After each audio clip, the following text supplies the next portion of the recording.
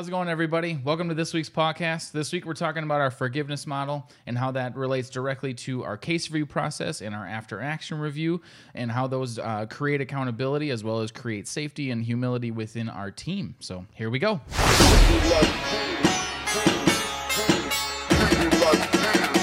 Welcome to the podcast.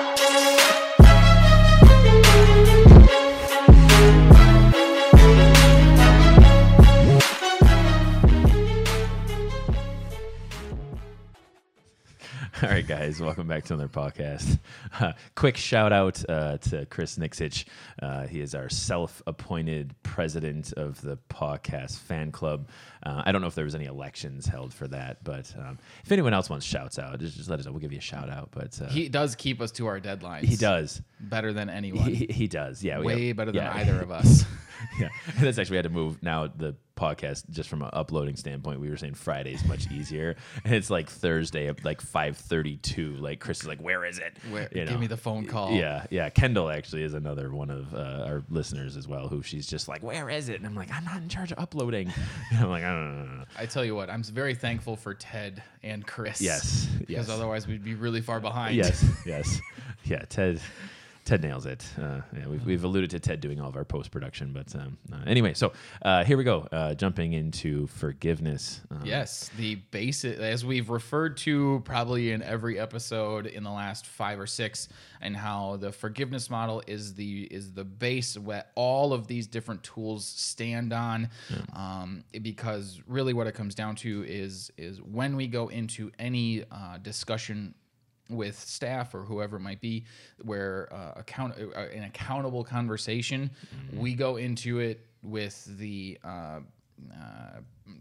hope of creating forgiveness, right?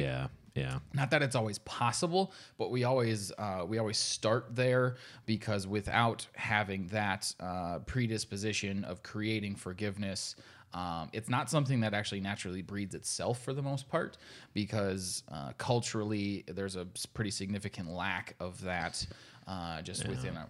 across nationwide, I guess you could say, and even more so. So we created a very deliberate model that allows for these conversations to happen.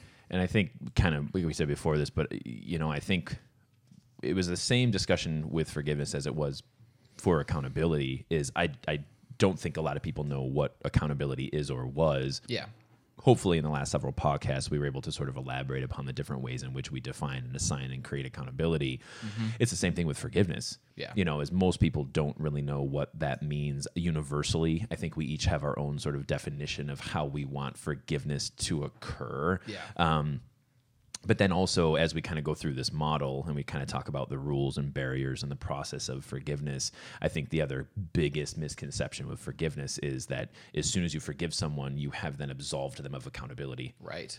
And so, yeah, you've got that side where it's like, well, we're just moving on. We're not actually addressing this or getting better. It's like, well, no, because that's not how the origin of forgiveness actually had nothing to do with just moving past things. Yeah. It had the purpose of it was essentially the reset button. Yeah. And reestablishing both trust but also accountability on that side. Yeah, we jokingly said the difference between let's get past this and let's get over it. Yeah. Yeah. Yep. So we're not getting past it. We're not just evading the problem. Yeah. We're getting over the problem with the intention of ultimately, leaving it behind us. Because like you said, there's work involved in going over something. Hills do require work. Yes. But going around it where I'm just going to, it's just like, It's the physics thing where you have to lift something heavy, right? That's work. Yes. Increasing potential energy. Yes. Yes. Oh, man. Sorry, guys. Yeah, that was a bad joke. Yeah, that was a bad joke. We are both dads, so I think we're allowed to have we can interject dad jokes into things, especially if they're like nerdy physics dad jokes. I feel like that hits on a different level. It hits all the levels for me. So, and I'm really just in this for myself. Yeah, right. Right. So, the other thing too that this does is what it creates a structure to get over what our problems are in an effective manner. Yeah. But it also has taken something that people that I've known in my life that really believe in the idea of forgiveness is that it's a feeling, not so much a process. And what we did is, if that's what it is, we did turn it into a process, at least to create that even in just an emotional response that's positive out of something that's potentially negative. Yeah, I personally, I think the more you become adept at forgiveness, you actually have less emotion regarding conflict, like overall. You kind of made the joke earlier, because as we kind of get into the different types of forgiveness, you said I'm particularly good at the release type of forgiveness, and it's just that. It's like as you start to become more and more familiar with sort of releasing the emotion from these things, I just think in general you're happier. But more importantly, it's just don't sweat the small stuff. Yeah, even then, when big stuff is really big stuff, it sort of becomes small stuff because you're like, well, that's not really going to affect me, right? At least on a base emotional level. And I think kind of as you had pointed out, when we start to talk about forgiveness being like the base of all accountability, it gets back to our industry overview, and saying that this really does hit on a lot of different parts, a lot of different pieces. For sure. So to start off in kind of determining, why are we talking about this? What is the purpose of potentially integrating this model into your setting? And it's really a direct mechanism to release anger and spite, eliminate the potential for resentment, and reopen and then maintain the access to accountability. And the reason I say that is because when you have anger between two people, or you have spite or resentment, the accountable conversations become extremely difficult because it breeds drama. Yeah. So if I'm holding on to something that you did 3 months ago, and now we're talking about something that you did 2 days ago, right, and all I'm thinking about is the thing that you screwed up 3 months ago and how it's slightly related to this thing, and now I really just like you twice as much less. You're gonna ultimately, and it's reasonable, feel attacked. Yeah. Because no longer are we just problem solving. It's like, well, you're just holding on to shit. So and self-victimizing is kind of even persecuting. Sure, it can go both ways. Yeah, absolutely. Yeah, and I think like you had kind of said in that is what we're not saying is, and let's be very, very clear about this, is that you can have someone who makes a mistake or has a problem 3 months ago and 2 days ago, and you are allowed to react to what happened 3 months ago and 2 days ago, but the reaction is from a point of accountability. It's not from a position of emotion and spite, which is then breeding victimization, persecution, and low levels of accountability. And that was one of the examples we had where actually we had sort of laughed off one of the mistakes that you had made, was the one thing that we had identified was the weight. Is that if you're waiting on some of these things as the person who was negatively impacted by it and saying, well, this happened 3 months ago, we never really established a foundation for forgiveness, and now something happened 2 days ago, it's like you actually, even though this employee had wronged you, you were the unaccountable one because you waited that amount of time for it to come up and to release the emotion. And I would say arguably the emotional release that would have happened 3 months ago to 2 days ago, it's a higher emotional release 2 days ago because you waited 3 months to have it. It's only worse with time. And that's again what we're saying, is that we're not absolving the accountable part, is that it's purely the emotional component that sticks with it, and it's that spite and anger, and overall what we're saying is a lack of forgiveness. Right. The way that process was described to me when I was working on building this model is that feeling of resentment and just holding on to stuff, bottling it up, and all that is similar to the way that lava reacts. So when it is present, it's very fluid, and you can actually manipulate it in a decent way and be able, it's obviously extremely hot. Yeah, very hot. Yeah. But when it hardens, really, really difficult to manage. Sure. So when you bottle all that stuff up, you can pour it out and just let it go. But Yeah. if you wait, it's going to harden, Yeah. and then you have to chip away at it, and that hurts. Yeah. Just to break those just to break that out of your consciousness and all that sort of stuff. So Especially if it hits water and turns into obsidian, then it's sharp. yes. Then it continues to cut every time you try to chip away at it. Dad science joke number two Number of the two, podcast. for the podcast. I Dad love joke. it. Yep. We're gonna Physics max out on this. Yeah, we're doing. Geology. Yes, We just had a geology joke. Yeah, we did. Sorry, everyone. Whoo-wee. Yeah.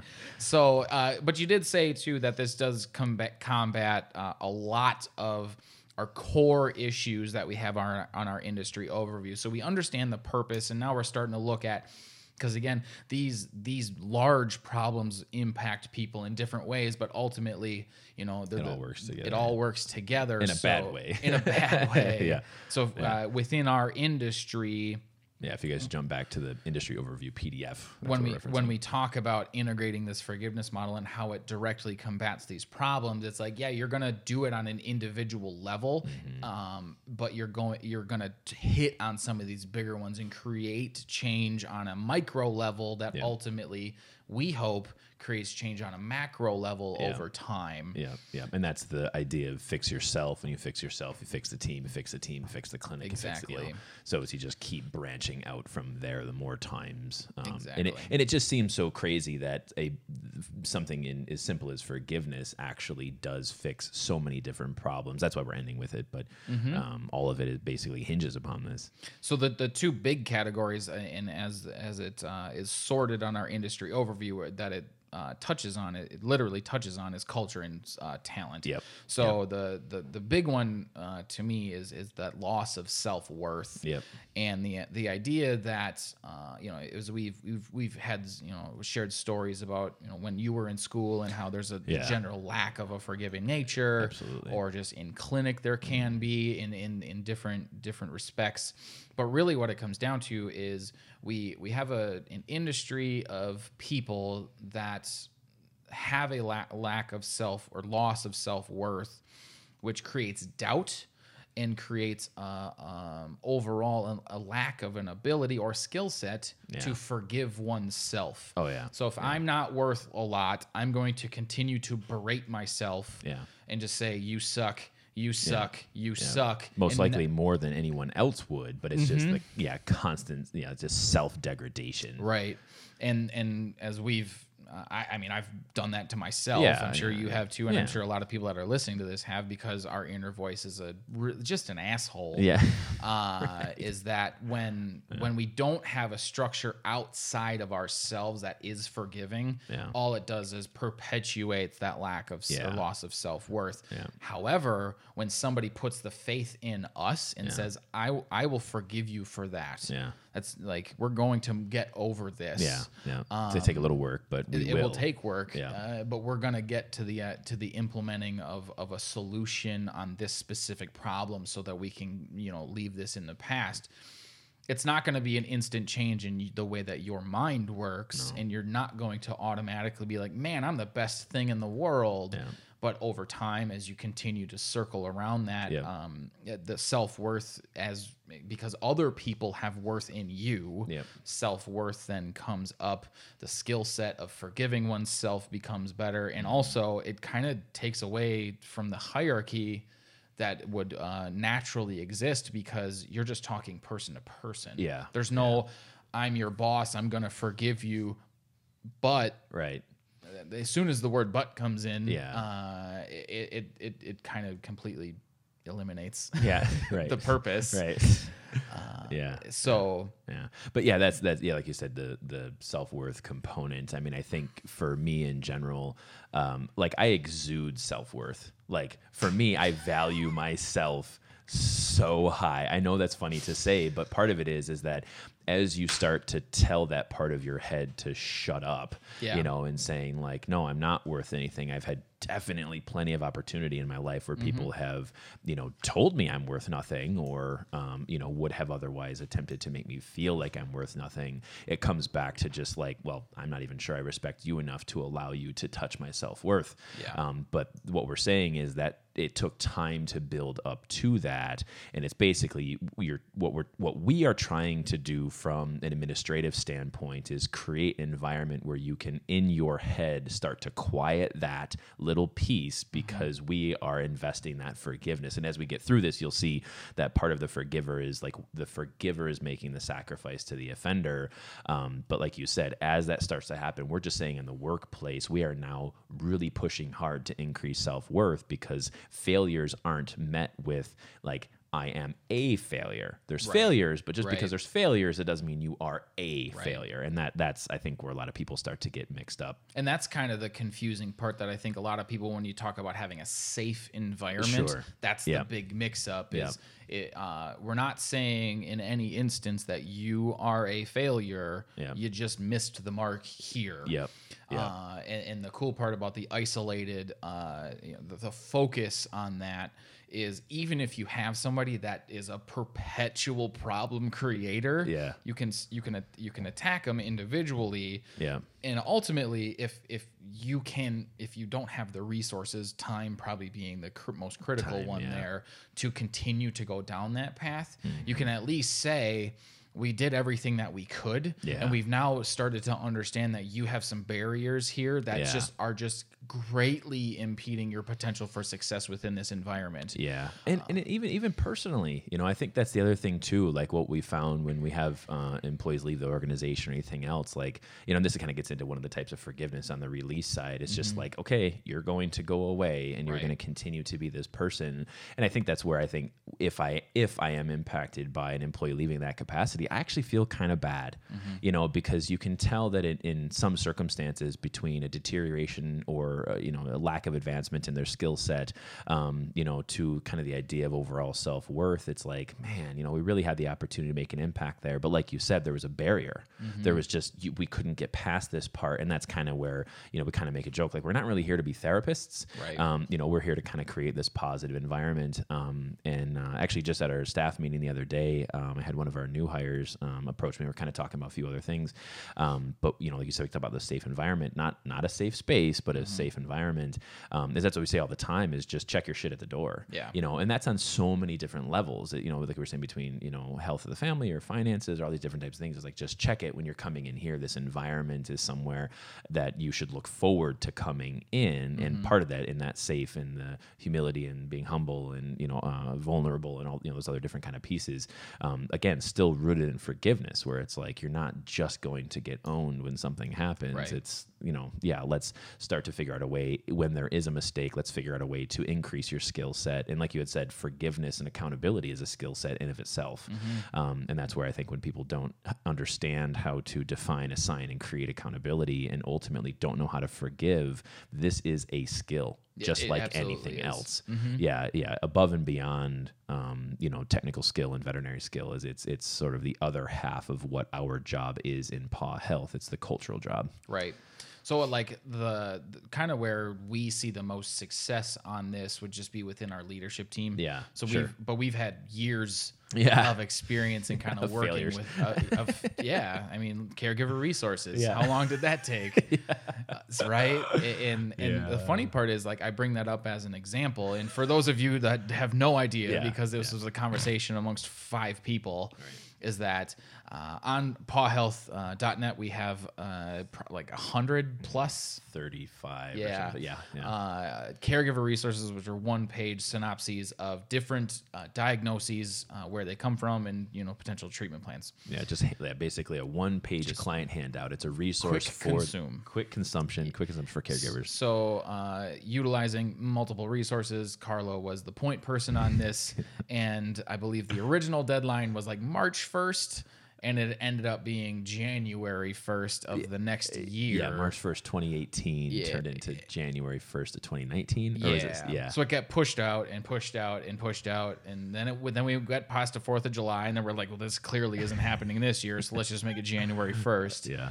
And in that, like, if we didn't have a team that was forgiving, Yeah. you'd be like, man, you suck. Yeah. You Like, just why did keep you? missing Why? Yeah, deadline. just get it done. Like, Yeah. what is wrong with you? Right.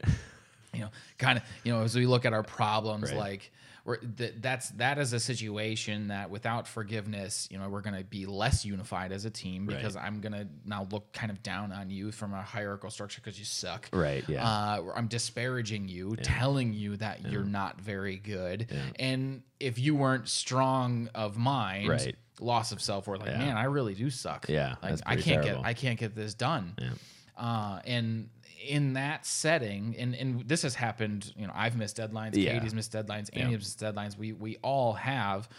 I don't actually think that we've ever used the word forgiveness in our meetings because there's just we don't, number one, we haven't had to. Yeah. Because we have an understanding amongst everybody that if it continues to be a problem that we understand, like we know that the solution is not in front of us, we just adjust. Yeah. And in that adjustment phase, it's the forgiveness of, yes, we're going to move, we're going to get over this by delegating. Exactly. Yeah, pretty much. Yeah. Yeah, because we're still being from a leadership team standpoint, we maintain a high level of accountability at all times. Yeah. So the forgiveness is there as a foundation, and that's why we keep saying forgiveness is something you can end with. We've created a process. We've created this system of how you actually establish forgiveness.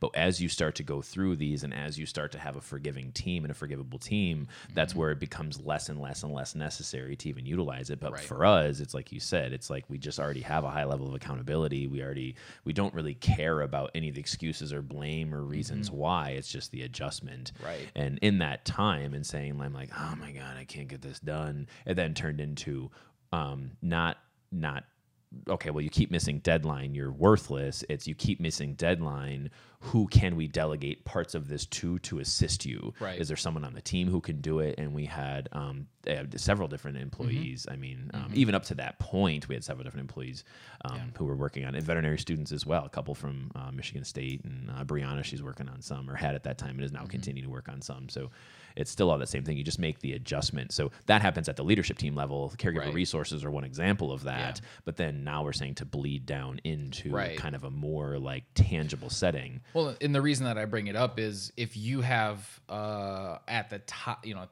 the top or whatever of your organization, if you want to call it that, if you have a team that's able to do that, that doesn't necessarily mean that your whole company has that on deck. No. Because it can be very difficult to maintain that same mindset moving forward, because I know that the four of us have struggled with that on numerous occasions in working with staff. Yeah. Because you just kind of, we go from our team where it's the mutual thing, and we've learned it from each other, and then we have somebody that's on a staff level that doesn't, we don't have that mutual understanding, and it kind of makes you want to gouge your eyes out a little bit. And it's not because, and this is kind of one of those no blame or no fault situations. Sure. It's not our fault that we brought somebody on that we didn't really, we didn't have that innate skill set, and it's not their problem that they didn't have that skill set either. This has to be trained. Yeah. We have to build the base on with each individual to continue to create a high quality culture on our team. Yeah, and let's even work that back. So like we say, when mistakes are made, you're just in your head and I'm worthless and all of this, so when you have someone who does have kind of like at their core, you can tell they have a pretty low level of self-worth, is that when they don't have forgiveness in themselves, and it's like, yes, we say we as administrators are going to institute forgiveness so you can see what that feels like, so you can begin to forgive yourself. If you have a lack of forgiveness, lack of self-worth, in an employee who is also very unaccountable, they become very reactive to feedback. Yeah. To where it's like, you made this mistake. Is that we're looking for this type of a solution, this type of a correction. It's like, well, and that then comes back to our defining accountability diagram, where it's like that person is not living in reality. They're not willing to own these problems. So again, forgiveness coming back to some of the other accountability diagrams we have, but that becomes incredibly volatile. Yeah. Where they don't forgive themselves. They're in their head. I'm already not anything. You have this one little, you need to, as a recommendation, you need to make this adjustment. It's just like, Yeah. It happens. I think that is very common in our workplace in particular. Well, not our job, but I mean our profession in general. Yes. In that, I will say from experience, that is a very prevalent issue. Because I can think of a time where I had I was in a leadership team meeting with another business, and they had one team member that you could tell was just being super quiet and just didn't feel like they wanted to be there at all. Sure, and just get a emotion feel for can be it. tangible, Yeah. sort of. Yeah. And it was they were just being the sourpuss about it. Sure. And we brought it up, and how like they were not they were holding on to some level of resentment from somewhere. Yeah. And they went off. Yes. I mean, it just Yeah. probably like, and this is like a middle-aged man too. Sure. Yeah. Yeah. Like 35 minutes of just boom, Explosion. boom, boom, just shots fired. Yeah. They got it all out. Yeah. And at that point, it was like, hey, thanks. Right. I'm glad you got it all out. Right. Because now we can move forward. Right. Now we can get over all of these problems that you've now put out there, because you holding on to all of that was completely detrimental. Yeah. And he turned into one of the most productive members of the team after. I mean, there was some significant coaxing. Of course. Yeah. And a lot of training that went into that. But the idea behind all of that is he didn't have the skill set. He didn't know what to do with it. Yeah. He didn't really have a whole lot. I shouldn't say that. He had some self-worth, but it was misplaced. Yeah. And when these conversations started to happen, like, his doubts would come out. Where like, and he was super defensive about him, and then it was like, oh, no, I don't have to be defensive anymore. Right. And I can also forgive other people when they have their deficiencies also. And once he started to shift his mindset towards, instead of like just looking at how everything is awful, looking backwards and all the mistakes that have happened, and shifting that towards, let's move forward and how can we continue to get better, he like literally became one of the most productive members of the team. And that's what we strive to do on a day-to-day basis. And it can get a little exhausting. Yeah. It's tough to maintain that mindset. Yeah. But oh man, it works. Yeah. And I have to laugh too, because a lot of the times I'll hear like, oh, you work in a profession of all women, that might be, that must be blah, blah, blah, blah. And I'm like, honestly, most of the guys I've come across are worse. Yeah.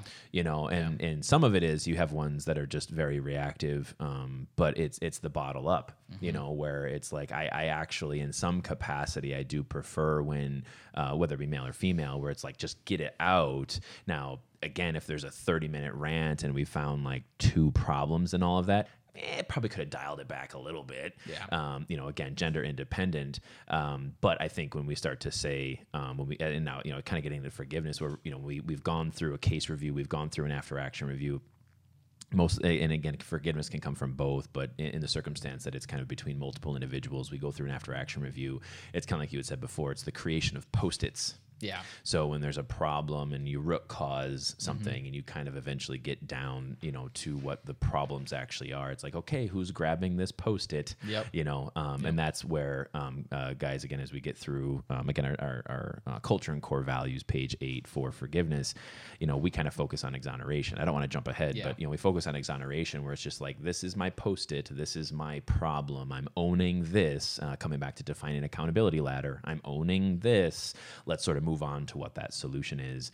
And I think that's when we say that, the foundation of forgiveness, we kind of said earlier between sort of defining and assigning accountability. That's how you kind of get from the lower levels of excuse and waiting, and you get up to that reality and owning it. All we're really saying is that the forgiveness model is how we jump from owning it to solutions, right. And then coming in overall to implementation. And again, this kind of takes the emotional component out of it. Yeah. Because again, and I think this is probably a good time, of course, to jump into kind of the rules and barriers.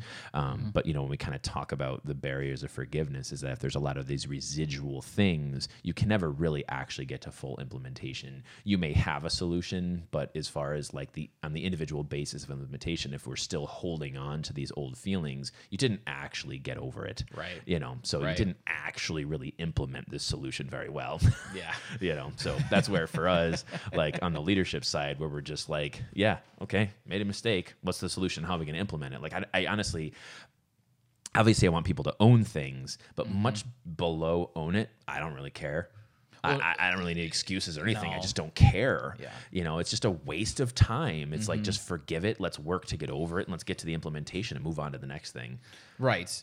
Now, when you have the under part of your team that wants to hold on to the stuff that they want to hold on to excuses and blaming, and you don't have, or you haven't gone through this process yet, what this does is it opens the door to limiting excuses and limiting blaming, because if you're going to forgive me, I don't need to make an excuse. I don't need to blame somebody else for the problem that I am ultimately, or that I would hope that individual would own. Yeah. Because as soon as you own it, you jump into the forgiveness model. Yeah. Like that jumps into rule number 1, is that you have to completely submit to the idea of forgiveness for this to function properly. So putting it out Keyword there properly. Yes. Operative word, properly. Yes, because there's also the passive aggressive forgiveness, which I'm sure that we've all been through. That's the get around it. We're just going to get past this, but we're actually not going to do it. We're not getting over it. We're just like, okay, whatever. And that to me is, those two words are probably one of the most telltale signs. You do you. You do you. You do you is getting agree past. to disagree. Agree to disagree. Yes. You do you. That's get past it, but not actually get over it. Right. Yeah. And that is a telltale sign of something that you're not actually solving. No. You're just, and there are times where it's like, table that. Yeah. I don't have the available resources to deal with that as it stands right now, but or it's a lower priority based on what I have going on. We live in a triage world, so sometimes that happens. So I guess the ways it's not done properly is you do you. Well, we just said a few minutes ago, my reality. Oh, my truth. My truth. Yes. Yes. You do you. My truth is these are all ways in which we're not actually going to be able to do this properly. You have to submit completely. And then what did your buddy say about my truth? Oh, so basically the idea is if you have an impasse at what you believe the truth is, one of the two people is exercising self-deception. Yes. Because ultimately, my truth is I'm decepting myself. For whatever sake that might be, but most of the time, in my experience, it is a self-defense mechanism. But that can be bred out of a very unaccountable or unforgiving culture too. It's a two-sided thing. And I understand where it comes from, and that's why, for me, and this is the give trust side of me, and I sometimes I feel like I'm on an island in that world, because it's just like, I'm just going to trust this person. I'm just going to put it out there, and if I get burned, I'll move on to the next one. What do I have to lose? So when I see somebody that has a potential to live their truth or something like that, like Jen put it great. She's, but I'm going to love you anyway. Yes. I'm just going to put it out there. Right. I'm just going to give. I'm going to be gracious with this model, and I'm going to do my absolute best to forgive you on these things, so that you can come to reality. Yes. And we can start to own these issues. If I just hold that over your head and how I think you're a terrible person, and you just never see the reality, well, now I'm just going to hold on to it harder. Right. I'm going to, and even if I am a lot of times it's an unintentional self-deception.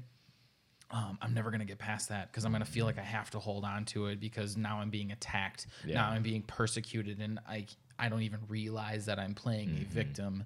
Yep. So yeah, the full submission to this idea is buy-in to the fact that we're both going to come to a reality that we agree upon and own our individual parts for exoneration. Now, when I say exoneration, that's one of the 3 types of forgiveness. We only put exoneration on here because this is the one that we strive towards, because the other 2 they tend to get very nuanced or difficult and also misused. Yeah. So exoneration is... So we're talking about 3 types of forgiveness. Yes. Yes. There is a pretty good video about this that actually it's by PragerU. So I know that's a pretty politically strong organization. So if you're a liberal individual, I understand that you might not want to watch that. But he does make a good point in there about the 3 types. And exoneration is the one where we isolate a variable. Yeah. And then one individual holds that variable. This is the type of problem solving that we strive towards every single day, and saying this part of the problem or the entire problem itself is I am owning it. This was my fault. I'm requesting forgiveness from everyone that it had impacted. So, and again, that's what you kind of alluded to it already in that, I'm actually pretty much just going to jump through it here, in that if somebody fully owns something, and we've all agreed that that's the full heart of the problem and they're owning the full thing, if the group doesn't forgive them, that's toxic as hell. Like that is a major detriment. So the expectation is that, yes, absolutely, we're going to forgive you. And now what that is the first step up the hill. Now, how are we going to get over this? How do we get to it? Now we've agreed upon reality and it's been owned. We're already at number 6. Right. Now, the ladder. What is the solution? And the other side of solution and implementation, there's kind of simultaneous in this respect, is what happens when those aren't implemented. What's the accountable measure when it's not implemented? Because we are now acknowledging through a specific planning mechanism who's responsible for these solutions. Yeah, whether it be case review or after action. Yes. And then when that individual doesn't do these things, what happens then? Setting the leash, as I kind of commonly refer to it.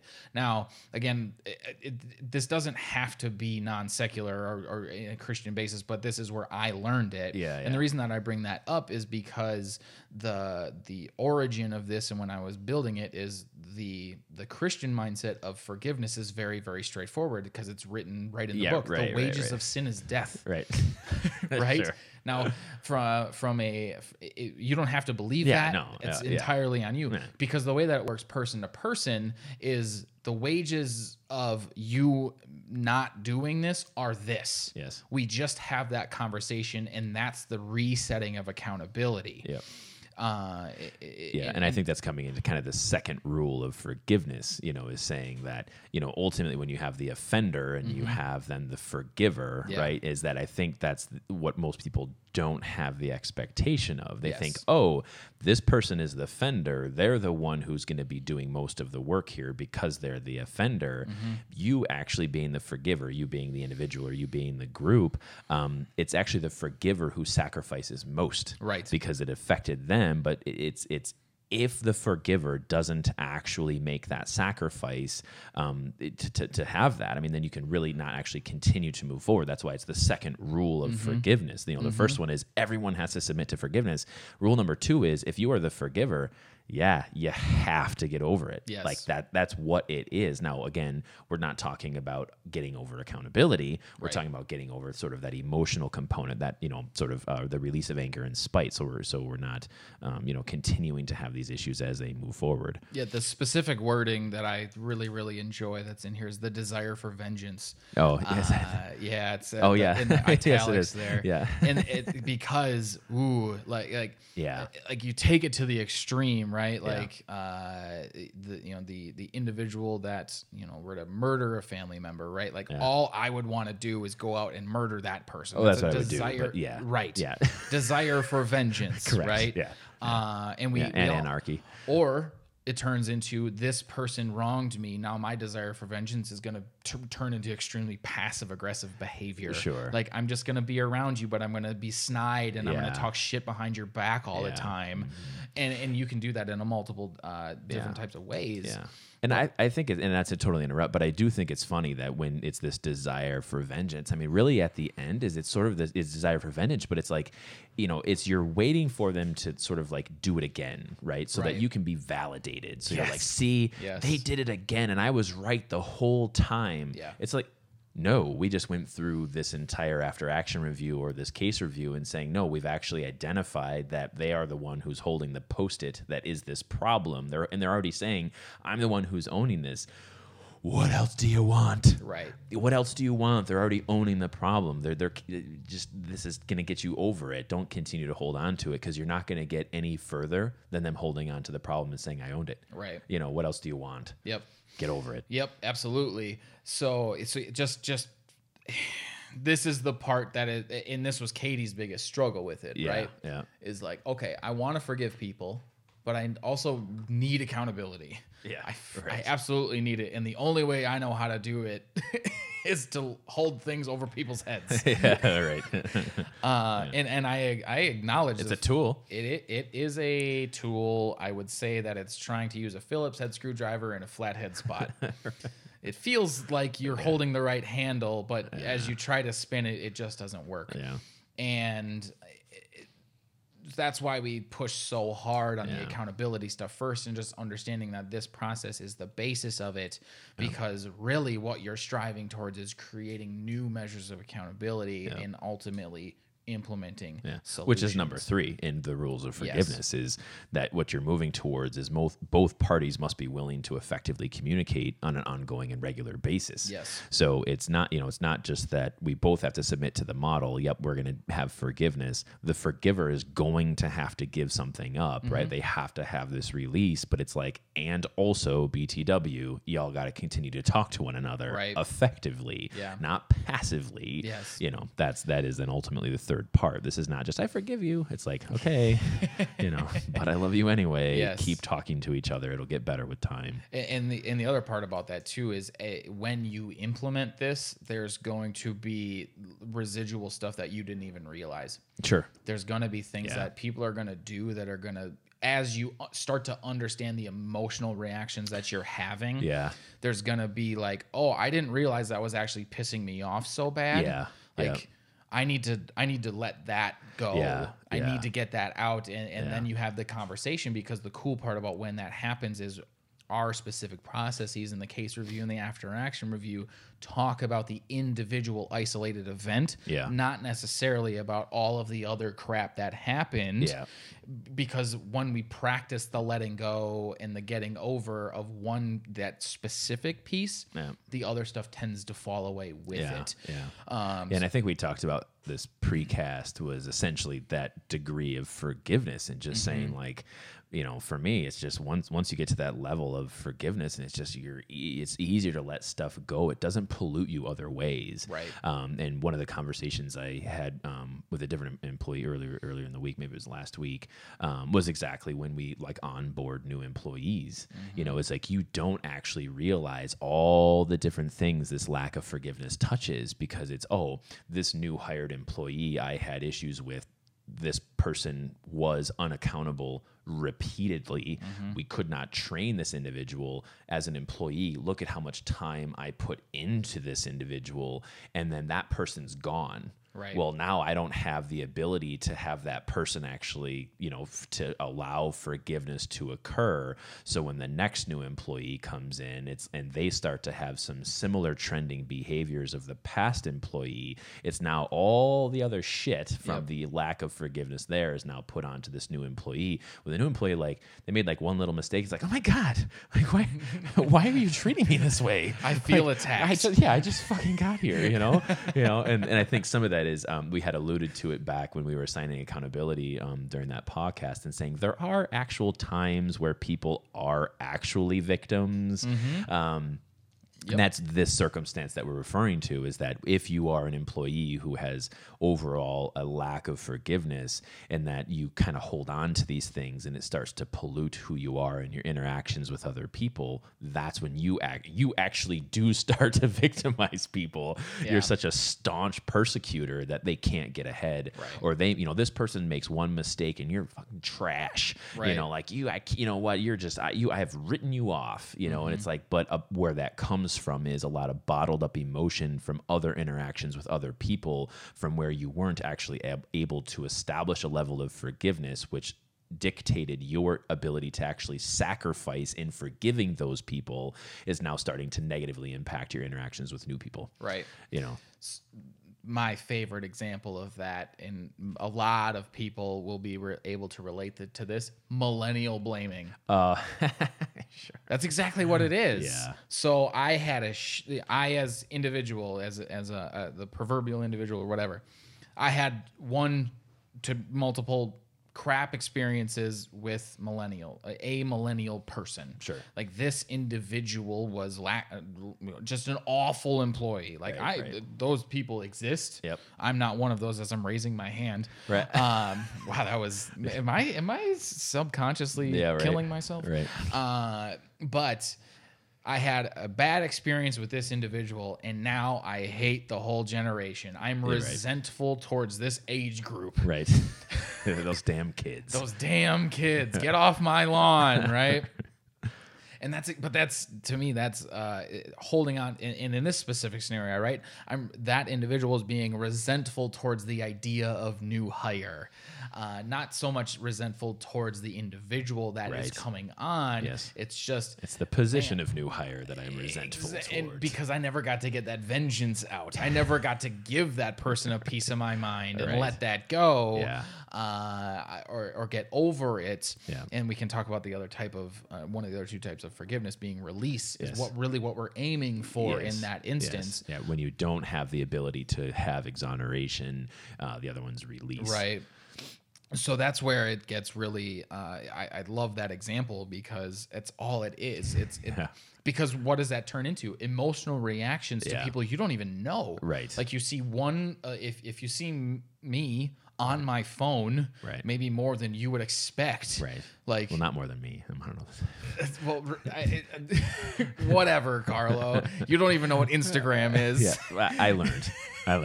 If I'm on TikTok, sure. and you're like, man, what? Like, I just don't like you because you're doing that. Yeah. Like, Isn't do you that not like fine? me, or do you not like millennials? Like, what are you holding on to? What are you kind of being unaccountable towards too? Yeah. And understanding your own behaviors. Yeah. So that's absolutely when you talk about communicating effectively and on an ongoing and regular basis, that's one-to-one communication with a person. So if I'm on my phone and you believe that I'm out of line, it's not because I'm a bad person, because I'm a millennial. It's like, hey, here's this one specific set of circumstances that it's just not, not the way that we operate here.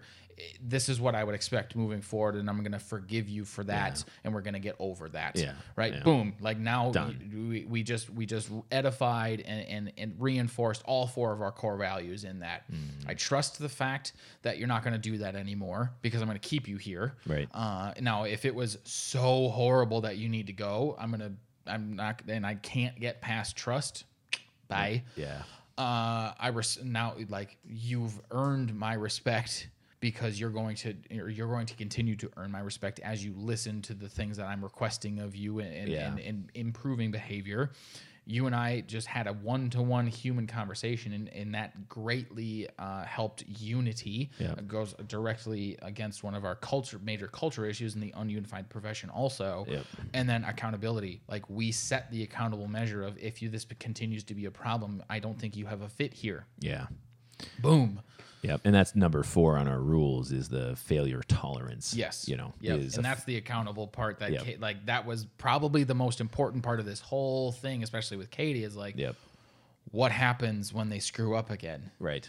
do I just hold it over their head that this was continuing to be a problem? It's like, well, no, we take the isolated event and we set the standard moving forward and understand what our solution would be so long as this problem continues. Yep. Because there are times where people can't get past, and we'll get into that, some of these barriers. Yeah. It's a perfect segue into barriers of forgiveness, Yes. and barriers of the rules, where if you have these next 4 things in your barriers, you're never actually going to be able to do this. Right. So the first off, and it's not actually clear, maybe it is, but is that lack of an ability to hold people accountable. So if you're really, really uncomfortable with the idea of looking somebody in the eye and saying, if it continues to be a problem, you're not going to work here anymore. Right.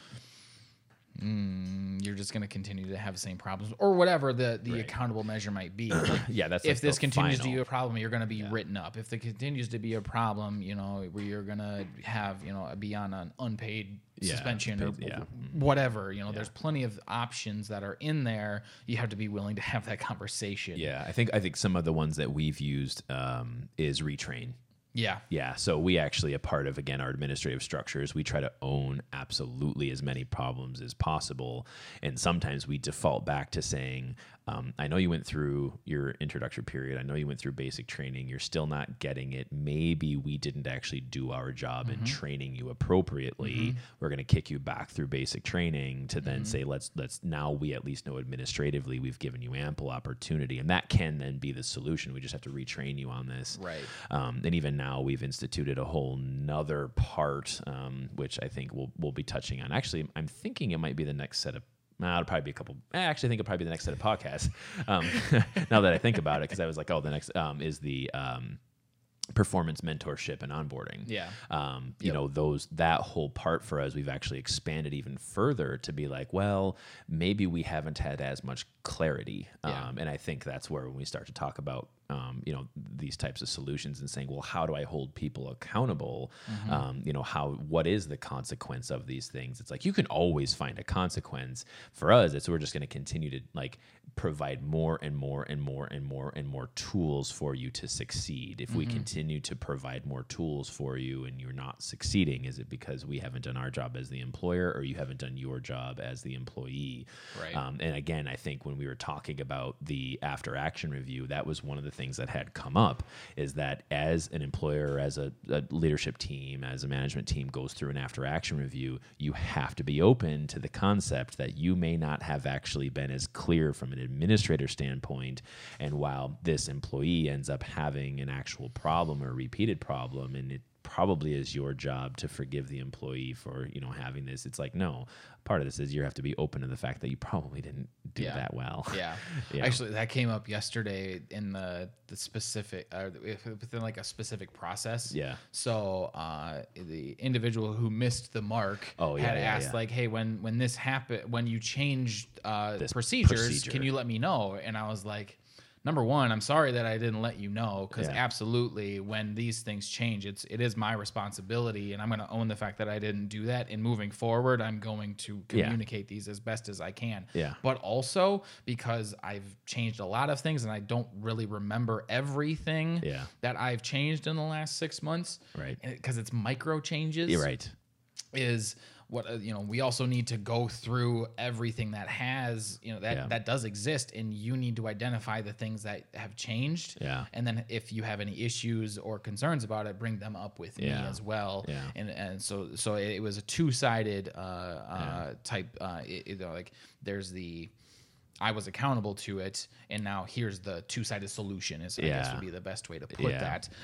Which is a little bit forbearance, at least in some capacity. But I accepted the whole thing. Okay. Like I and that's the way that I tend to do this. Extreme ownership. It's extreme. I just, I was me, because I trust, again, maybe more than I should. Yeah. I trust the fact that individual, given the right solution, is going to implement it. Yeah. And I want to push that as far as I can. Yeah.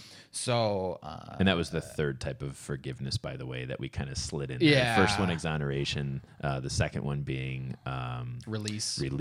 So you don't have the opportunity for forgiveness. You just let it go. And then the third one, of course, then being forbearance, where it's like both sides are like, I'm sorry, and you're sorry, but it's the same problem, and no one really owns what that actual problem was. It's Yeah. we're gonna co-own this one, Right. And it's like most of the time, if someone is co-owning a problem, it's because you didn't actually root cause to what the real problem Exactly. was. It was like, oh well, we lack the clarity to actually figure out whose fault this was, you know. So neither one of us can. We're gonna hold the Post-it together, and we're both gonna forgive each other. It's like. That just doesn't You didn't work. go far enough. Right. But that's where then for us from an ownership standpoint, we're going to bring it back onto administration and say, well, maybe we didn't have the clarity to Yeah. make this one Post-it 5 Post-its. Right. So that's then kind of that next piece on saying, no, when we start to talk about exoneration, we start to talk about forgiveness, it's extreme ownership of what this one problem is. Again, not necessarily from an accountability standpoint, but again, from sort of the emotional part. Right. So when you have that mindset and you're able to isolate down to individual ownership, what tends to happen is the individuals that don't fit shine brightly. Yes. In the wrong way. In the wrong way. Like it's like, why are you here? Right. Because it's barrier number one. Individuals serving different goals, purposes, or initiatives. Yes. When we talk about release, in being the fact that we acknowledge the fact that you don't fit here and you're going to go this way and I'm going to go this way and neither of us are going to be mad about it. We just acknowledge that you serve a different purpose than I do. There's no resentment to hold on to because you essentially solved the problem. Yeah. And I think that's where, for me, when it comes to release, when I have, like, if we do have an employee leave, like, really both sides of release is like, you would assume that person is releasing, they're letting it go, I'm releasing. But most of the time it's not. Usually you have where someone's continuing to victimize themselves. We're on the release side where it's like, bye. Right. You're not failing here because of failed administration. It's because there was one of these barriers, and usually the first barrier to, like, I'm going to leave because you guys, it's like, well, actually we're probably serving different purposes and goals, and that's why we've spent so much time on core values to say trust, respect, unity, and accountability. That's what we're serving. That's what we are here to do. And that's where you can see on the barriers of forgiveness in italics is that, our sole responsibility at PAW is to serve the patient. It's the same idea of check your shit at the door, is that if you are using core values, and it's actually funny when one of our more recent employees left, she was using core values in a way to tell us how terrible of an employer we were. But as you start to read through what it is she was saying, is that she was using core values as an exclusive reason to serve herself. And it was like, oh, there's the problem. This was a barrier because any time we tried to have good conflict, any time we tried to hold you accountable to this mistake or teach you this in a technique or teach you this, it was still this idea in your head that it's like, I have a loss of self-worth. I'm only going to serve myself and I'm going to protect myself in this work environment. I stand behind these core values to serve myself. Right. So that's the first one. If you have individuals serving different goals and purposes and initiatives, bye. Right. And that's just a hard impasse. That it's almost impossible to actually obtain a useful level of forgiveness for people that are here to serve different purposes, which again, like I love this industry as a whole because the purpose is extremely tangible. It's not really a conceptual thing. It's like it's furry and it walks in your door. Right. It's not that hard to miss the mark on that, unless your corporate structure isn't actually, if the Geared corporate towards. structure is geared towards, be profitable. Right. Like, did you make your production this month? And we're renewing your contract and you're 10% below where you should be. Right. You need to increase invoice. Well, you're being accountable to the bill. Right, which serve the invoice that doesn't feel it doesn't great. seem nearly as effective or serve the as, profitability. right. And there's can you imagine how many people live that life too? I know. I mean, that's so much, and it's not even just within our industry. Yeah, Just as a general rule, that's the serve the dollar bill. Yay, capitalism.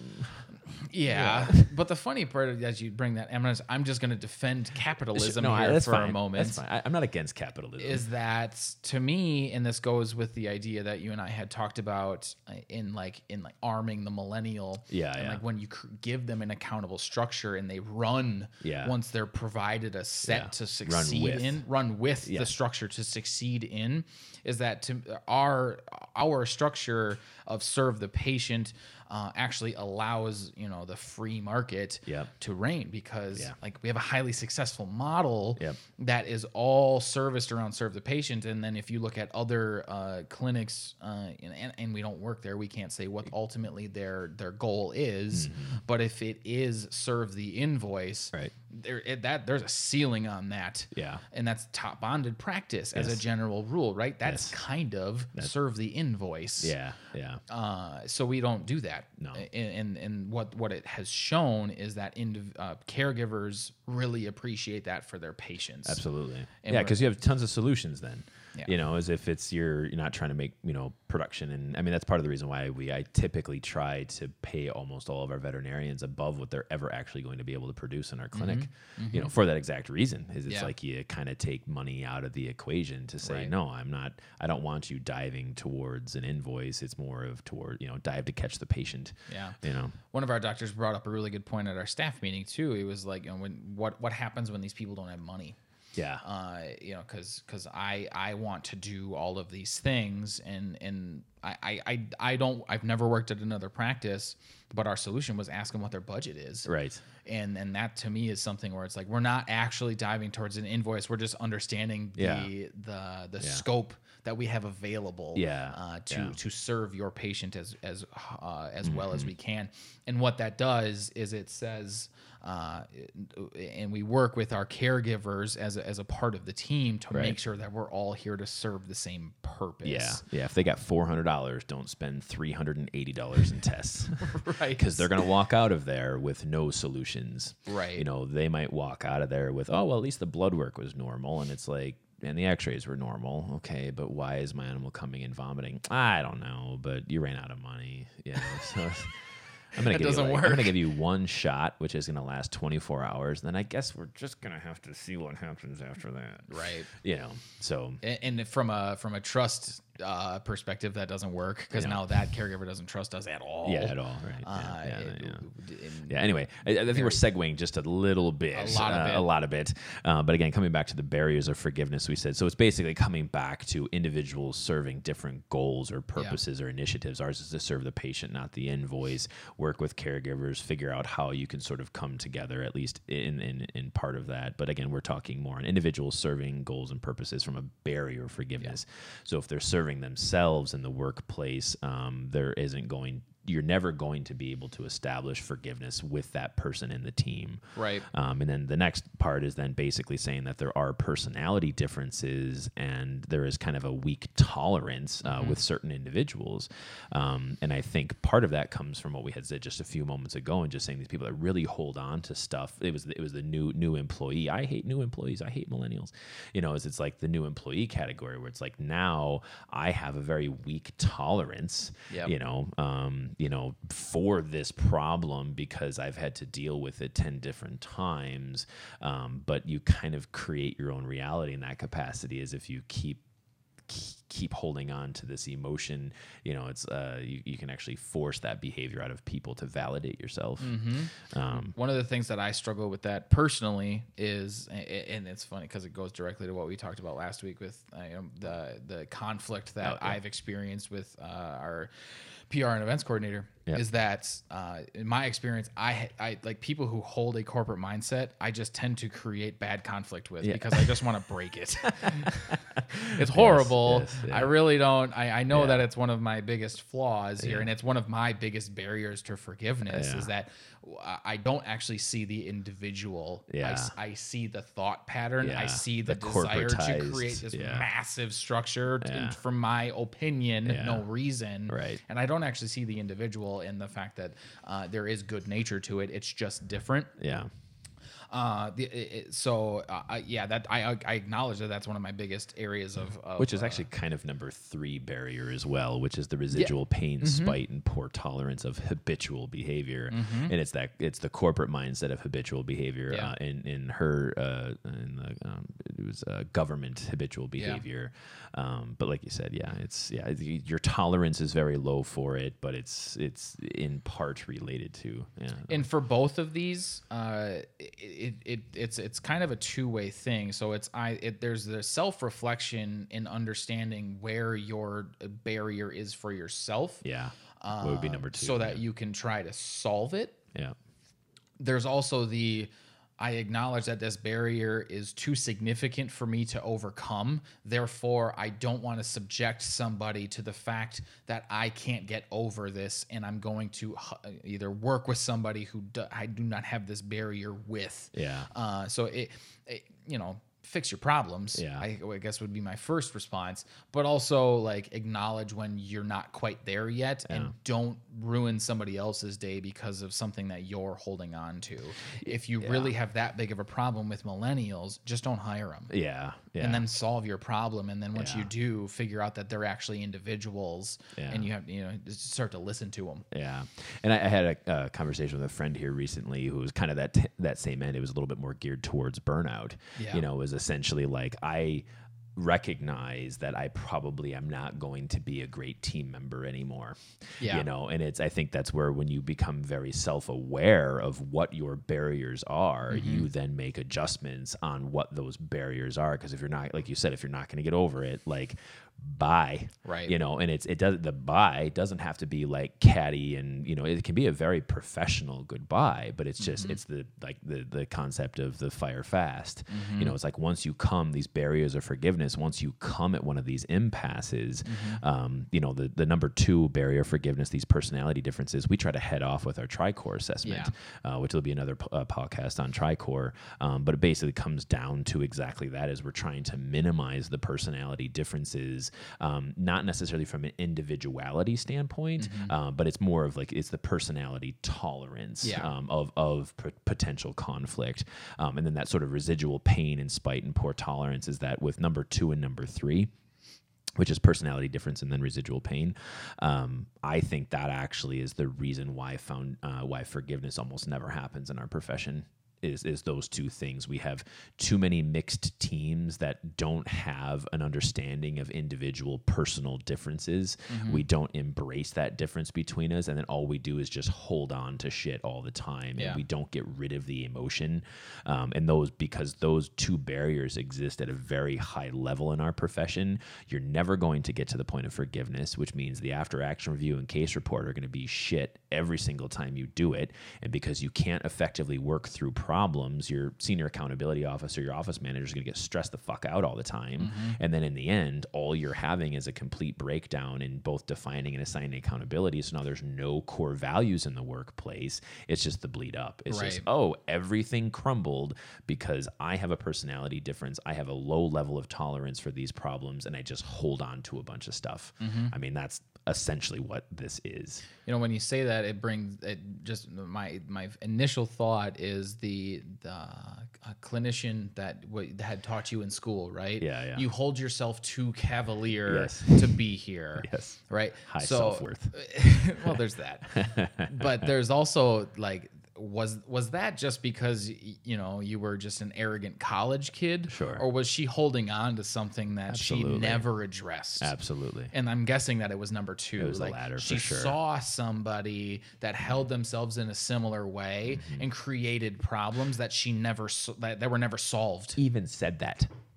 Oh, really? Yes. Nice. Yes. It was remarkably astute that you came upon that by yourself and saying, she's probably holding on to this. Yeah. That was actually part of it. She's like, yeah, we've had people like you through here before. Right. So it was like that exact thing. Like, oh yeah, and people like you leave a bad taste in people's mouths. And that's then where I was just like, yeah, fuck you. But so so that's like, it goes one of 2 ways Yeah. in that circumstance. It's either disparagement. Absolutely. So I now have to flatten my behavioral style and just be everything to all people, which, by the way, is the most stressful thing anyone can ever try to do. Yeah. Or you kind of fight them. Yeah. right? Or Yeah. you try to edify your own self-worth, which Yeah. in my opinion, edify your own damn self-worth, Yeah, and absolutely. try as hard as if you want, or as hard as you can to work with that person. But if that's their major barriers, personality differences and residual pain, like there's sometimes you're just not going to get past that crap. Yeah, yeah. And that was my buy. That Exactly, was, yeah, it was like it was exactly. less on, and I think that's sort of the release, is that if you have in this circumstance, it's kind of the opposite of what we said. Like for us, we're coming from a very pure position of culture and core values. So when we have employees that are serving themselves or so on and so forth, it's like, for me, and sort of that veterinary school example was the exact opposite. It's that I had a very high level of culture and core value for myself. And it's not to say necessarily, now I know this is going to kind of sound a little bit like hypocrisy, in saying like, well, I wasn't aligning with the core values of that particular circumstance, so I'm actually the outsider and I'm the one in the wrong. It's like, no, we're talking about an employer or an administrative structure who doesn't have core values, and the culture is really very toxic because there isn't forgiveness, there aren't after actions, there aren't case reviews, there aren't a lot of these other things to actually institute this environment of safety and vulnerability. So if you are in where there is no safety, there is no vulnerability, no, that is actually the toxic work environment. So for me, it was just like, Right. I am actually mentally so far ahead of where you are at. It's Right. sad. Yeah. Well, that's where two things come out of is number one, you have to create your own set of values in Yes. that environment, right? Yeah. So if those don't align with what exists, Yeah. you're going to have an impasse, and that likely leads to that release. But the second is where ground floor administration came from. Exactly. So Yes. get in the mud a little bit, Yeah. and start to put these things on yourself, Yeah. because that structure, like that person basically said, you're not my problem to solve. Yeah. I'm just going to tell you that you're not good enough, Yep. that you need to change a core part of yourself Yeah.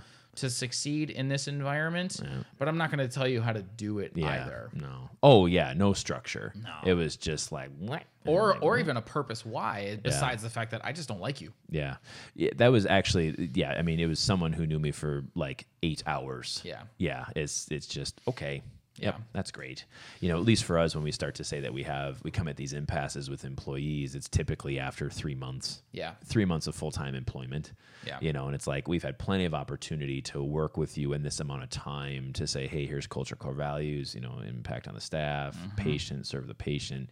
So it's an ample amount of time to determine where the problem is. And if it comes down to it that the problem is us administratively, we have a broken process, then we need to be equally as accountable to that, which we're not immune to. No. And that's coming into the barriers of forgiveness. Number 4 is the failure for both sides to recognize intentions and results. Right.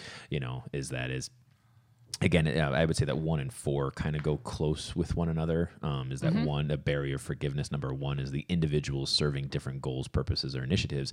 This is then a failure of both sides to sort of recognize that. Yeah. Where if you guys are actually trying to do the same thing, just make sure that you both understand. Well, this one was kind of bred out of a specific scenario because, and I think what tends to happen as a general rule in this, and why it's a big barrier that we don't typically recognize, is the fact that on one side, when we disregard results, what typically is heard is, well, I didn't mean for that to happen. Sure. Like, it wasn't my intention for that Right. to happen. So we're overly acknowledging intentions and disregarding result. Yes. Right. So we're letting poor result be completely untouched. It's a sideline. Yeah, It's a the result sideline. is a sideline, Right. which in of itself, when you use an intention, this was my intention, this was my excuse. Exactly. That's exactly what it is. That's exactly Right, what for it the is. result.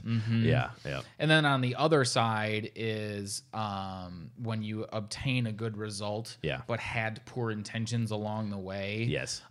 That's the ultimately that's the high producer. That's a poor cultural fit. Yeah. That would be, in my experience, is the person that should get fired the fastest. Yeah, Right. Because they just they might get there. However, they're gonna just leave just Trail tread shit, everywhere. Well, and that was part of the after action review. If people remember back, is it's part of that process is like, Right. what were the intentions and results? And sometimes you have good intentions with bad results, and sort Yeah. of bad intentions with good results. Yeah. Is it you have to identify both parts, because exactly like you just said, is that if you start to have people with bad intentions with good results, it's kind of like you can't edify the results in that too much. There's probably going to be a good intention to good result pathway. Yeah. So you have to identify it, because maybe there's a little bit of proof in the pudding, but Yeah. for the most part, you will typically trash culture at the expense of results. Yeah. I can do my job really well. I am the best at running this machine. I'm the best at doing phlebotomy. My performance is really high. Don't worry how I get there. Yeah, don't worry how I get there, right? And just culturally, fuck you. Right. So that's before we had started recording, you were talking about the new staff member, right? That's maybe a little bit limited in a skill set, but culturally a pretty good fit. So that's the high intention, low result type individual. Yes. Like you can train a skill set, I guess is the way that we kind of look at that, versus the other way, which can be difficult, where it's low intention. I really don't much care about how I get there, but I'm really good at obtaining the result. Yeah. That's more, it's not impossible. Yeah. It's not impossible to train people how to do this stuff. We did it successfully with one of our. We've done it with more than one person, but there was true. one large project. Yeah, huge project. But it is difficult. It tends to be much more difficult because it's less tangible. Yeah. So we talk about this idea again. We have our three types of forgiveness, and we're going to focus heavily on exoneration, because really, if you're requiring forbearance, again, watch the video that we'll have linked in the description where it describes all three. If you're requiring kind of this mutual, like, I'll forgive you if you forgive you're me. not quite to the root of your problem. Yeah, we're both holding the Post-it. You don't have a full definition of what the issue is, and individual ownership is key to moving over these problems. Yeah. So again, we're just going to burn through this real fast. Yeah, because we pretty much touched on it several times. Yes. The rules and barriers are the biggest part. The process is actually very, very easy. It is. As soon as you accept the rules and you have none of the barriers, the process of forgiveness is easy. Yes. So I've root caused my problem down to the fact that I have this one piece that I have failed expectations on. And I say it out there, and I accept full ownership for the failed expectations in this specific scenario. I apologize for them, which is step 2. Yeah. So this is the process of forgiveness, the number of steps. Yep. Yeah. So first one is accept full ownership. Number 2, full apology. 3, As the offender, the person that failed expectations, I'm pledging to not do it again. Yep. This is I want to implement a solution. Yep. Not necessarily, here's the solution. Yes. We're not quite there yet. Yep. And then pledge to make a change. Right. I want to be better, and I am requesting number 4, that you all will forgive me for making this or not meeting this expectation. 4 is so awkward. 4 is super awkward, because you have to actually request forgiveness. Will you please forgive me for this? Yeah, it's not I'm sorry, because that's number 2 in the process. Offender offers an apology. I'm sorry. Number 4, do you forgive me? Right. I commonly refer to it as the F word for that reason, because it is super awkward. Yeah, it is. And you want it the other side of it, number 5, offender forgiver. Forgiver grants forgiveness. That's the other super awkward side. That's the to look somebody in the eye and say, I forgive you. Yeah. That doesn't happen. No one, it's not a part of our culture. And that's where when we first started talking about this, it's like you're on an uphill battle when you're trying to implement this into your company. You're getting over it. Yes. Because, it doesn't exist. It even I think I've said about it in multiple podcasts up to this point. Like, even just us going through 4 and 5 now as an example, I get super awkward. Yeah, it's weird just to say, and that's why for myself, Like I've tried to make it just a part of my language. Yeah. And like I for me to say the word forgive. Yeah. Is not, it doesn't have that like weird aura around it anymore. Yeah. So and I say it in front of our staff as much as I can, just to make, again, just try to implement it into vocabulary, because it is so important to get to step 5 and that's the one that really empowers unity. Yep. When I put it out there and say I forgive you for that, like you and I are now on the same page. Yeah. We've gotten Breaks to that point hierarchy. as it relates directly to this specific piece, and that's just it's one step in a positive direction. Number 6. Offender and forgivers identify a one-sided change to prevent repeat failures. Really what this is you've owned this part of the problem. It is now on you to solve it, or to implement a solution. Yes. Now, you and I can work together on determining the optimal solution on that, but ultimately you're the person that has to implement it. Yeah. Number 6 is where the offender becomes the creator, essentially. Exactly. So both the coach and the challenger can help establish what the solution is. You don't have to come up with it on your own, but it's basically then holding into that empowerment dynamic and just saying, number 6, the offender essentially is willing to sort of be focused on a desired outcome directed by intent. So Exactly. And then the 7th piece, and this is again where we maintain our accountability, is what are the consequences if this specific solution is not implemented? And number 7 is how your persecutors become challengers. Exactly. So it goes from a persecutor sort of being blamed by the victim to now the challenger is focused on learning and growth. So it's saying, okay, what are the consequences of this continue to happen? The most basic example we used from the beginning of this podcast was when I miss a deadline. What can we do to help you complete this deadline or complete this project? It's like, the consequences. If you fail again, someone else is going to have to do it. Well, that's the funny part about this is you read that, and if without the context of really understanding what this says, what that sounds like is, what is the reprimand? How are you now in trouble? Correct. And honestly, what we've turned this into is, okay, we acknowledge the fact that you have a weakness in solving this problem. Right. So if it's a personal thing, like if this is something like you have a specific behavioral problem that you need to get past and you can't implement that solution, like that's something I can't get past and you may not fit here, right? Correct. But most of the time it's like, hey, I had this thing you needed to do and you didn't get it done. What's the issue? Like, I just don't know how to do it. Well, do I need to just delegate this out to somebody else? Like, I'm willing to forgive you for it. We just need to figure out a solution. I'm not going to hold this over your head and say you're a terrible person. I just want to get it solved. And that was even with our example last week of the laughing in her face. It's like we only had the one side. You delivered the box wrong. She waited. We didn't know that there was this other half to it. But then once we got to the forgiveness part of that after action review, that just her and I had essentially run, it was then like, it was like, oh my God, the part I played in this is I'm carrying all these other things from my government job, my past employer, and saying, oh my God, I never ever would have assumed that this was a part of the problem. And then it was actually funny. She said, well, it looks like I still have some more healing that I have to do from that employer. It had tainted me in other ways.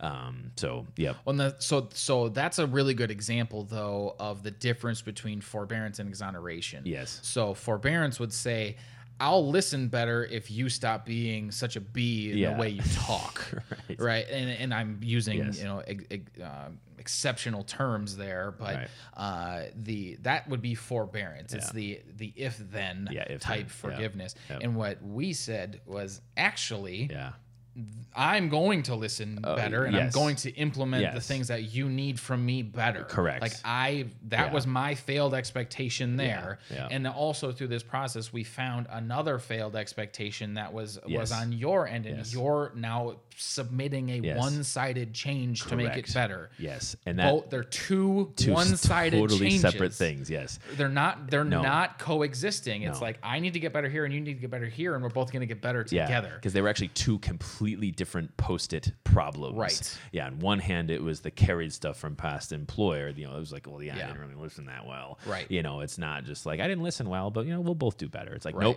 nope. That's why the after action review and the root cause method is so important. Is you'll have a board of 15 Post-its. Who wants to start grabbing Post-its off Right. the board, and that's yours now. Right. So So that's why we talked about the tools first. Yep. This is Yep. kind of how you boil it down, and Yep. you can get into this very specific. Yep. It's 7 steps. Yep. They're really awkward. Yep. The first couple times it's really tough to say. Yeah, but you get through But it. as soon as you crack the seal on using the words "I forgive you" or Yeah. "Will you please forgive me for this?" Yes. Oh man, Yeah, it it's works so well. much. It's just a sigh of relief, and that's that feeling again. Kind of going back to where this whole thing started is we took feeling and turned it into process to Yeah. generate that feeling. Yeah. I want to be able to just Right. like Right. we And can now do that in a very very systematic way. exactly. And even then, ending on page 8 there is just saying the keys of success is that the after action report is a part of that key. Is that, you know, again, we're at a point where we don't have to do as many after action reviews, but when we have newer employees where we're kind of coming up with conflict, it is an amazing tool to get back to forgiveness. And like you said, it is tools. you know, Yes. but it feels fantastic. And I think even for her, in that very specific example, even though we wronged her, she felt amazing coming out of it because it's like, oh my God, I never knew this was a variable. Right. It's not, it does in no way, shape, or form discounts our part in that process, but it's like, I'm actually glad we sort of did laugh in her face in that capacity because it was, Right. you know, Right. because it was able to identify a different thing that then was affecting trust with the leadership team. It was affecting things other ways. So I think that again sort of comes back when we start to talk about these rules and these barriers, is that when we sort of hang on to barrier number 3, which is that residual pain, spite, and poor tolerance for habitual behavior, is it bleeds over into so many different parts of your own individual performance. And when you start to get performance reviews and you start to get some of these other things, it's like, I don't understand why they're chapping me on this. I don't have a problem with it. They have a problem with it, you know. So you can even have where your job starts to suffer as a consequence, simply because you're holding on to emotions from months to years ago, Right. that may be ingrained in your person because you don't actually live on a foundation of forgiveness. And that's what we're bringing forward to the table, is how to forgive. And from forgiveness, you can build up an entire organization on unity, trust, respect, and accountability. Exactly. So in terms of an initial implementation, you know, because we kind of warned a few episodes ago, like if you're going to dive into these tools and not have the set of core values on top and the forgiveness thing on the bottom, Yep. you're going to fall apart kind of Yep. multiple ways. Yes. So read this 5 times.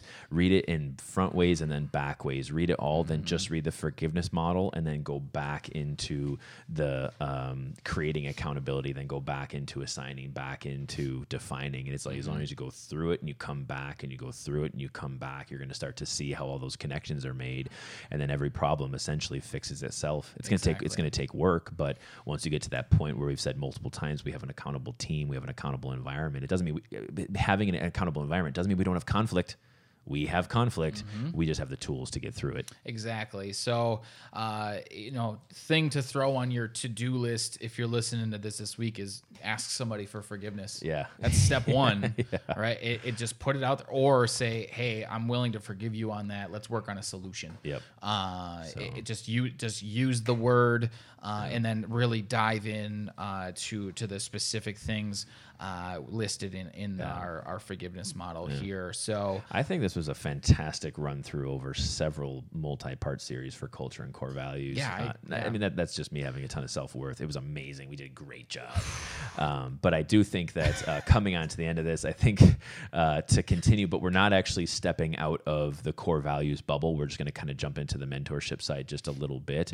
But I think the future podcast, it probably makes sense for us to go through the onboarding, performance, and mentorship leadership, simply because now we're going to start to talk about in the future podcast the TriCore assessment, onboarding, performance reviews, performance growth, how we institute that within employees and mentees, because now we sort of have the basis of how to create core values and accountability. Well, and the way that we kind of word it, from onboarding and performance management is half of your job is culture, Yes. right? So how? Yes. So now it's like, how do we start to train culture? And it Yes. starts day one at onboard. I mean, really, it starts for me in interviews, Yes. right? I prep people Yes. for the culture. So we'll dive more into that next week.